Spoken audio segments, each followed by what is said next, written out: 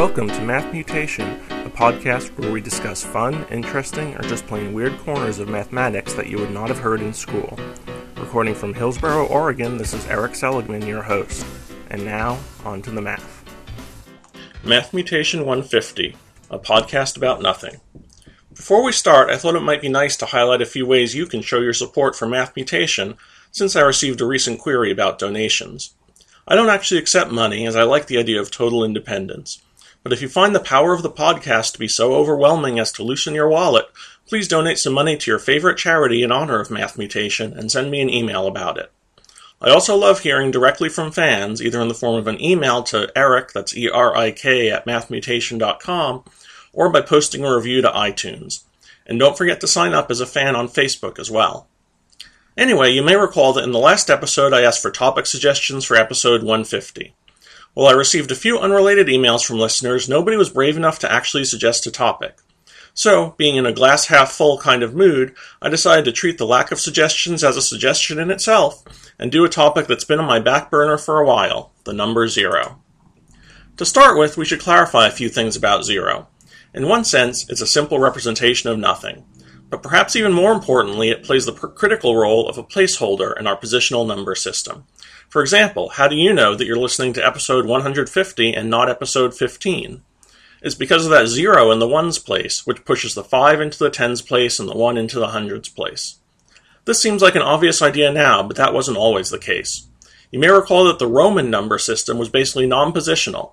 With a few minor exceptions, you essentially wrote a bunch of symbols down in any order, added their values, and got a total.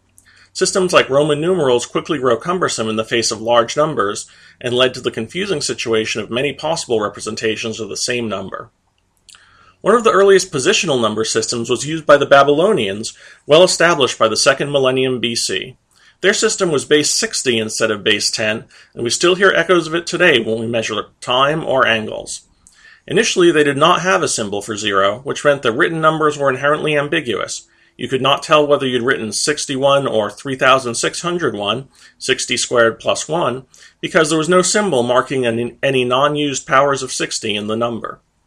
By the 1st millennium BC, the system had been enhanced by several authors to use placeholder symbols such as a pair of wedges, but these were only used internally between two digits. Trailing zeros in the lower places could still only be identified by context. There must have been a lot of arguments with the waiters over the check in ancient Babylonian restaurants. Strangely, even when used by a few mathematicians, this placeholder concept did not take hold very quickly. Despite all their advances in mathematics, the Greeks didn't develop a true positional number system. This may have been partially due to the Euclidean emphasis on geometry, where numbers were respected mainly for their usefulness when talking about drawn figures. A few Greek and Roman astronomers, such as Ptolemy in 130 AD, used the Babylonian system enhanced by the placeholder 0 when recording their observations, but this was still considered an esoteric usage. We should also mention that the native Olmecs and Mayans of the Americas independently developed a mixed base 20 and base 18 positional system as early as the 1st century BC, which also included a true 0 placeholder symbol. Their long count calendar basically counted the days from 3114 BC, when Raised Up Sky Lord caused 3 stones to be set by associated gods at Lying Down Sky and First 3 Stone Place.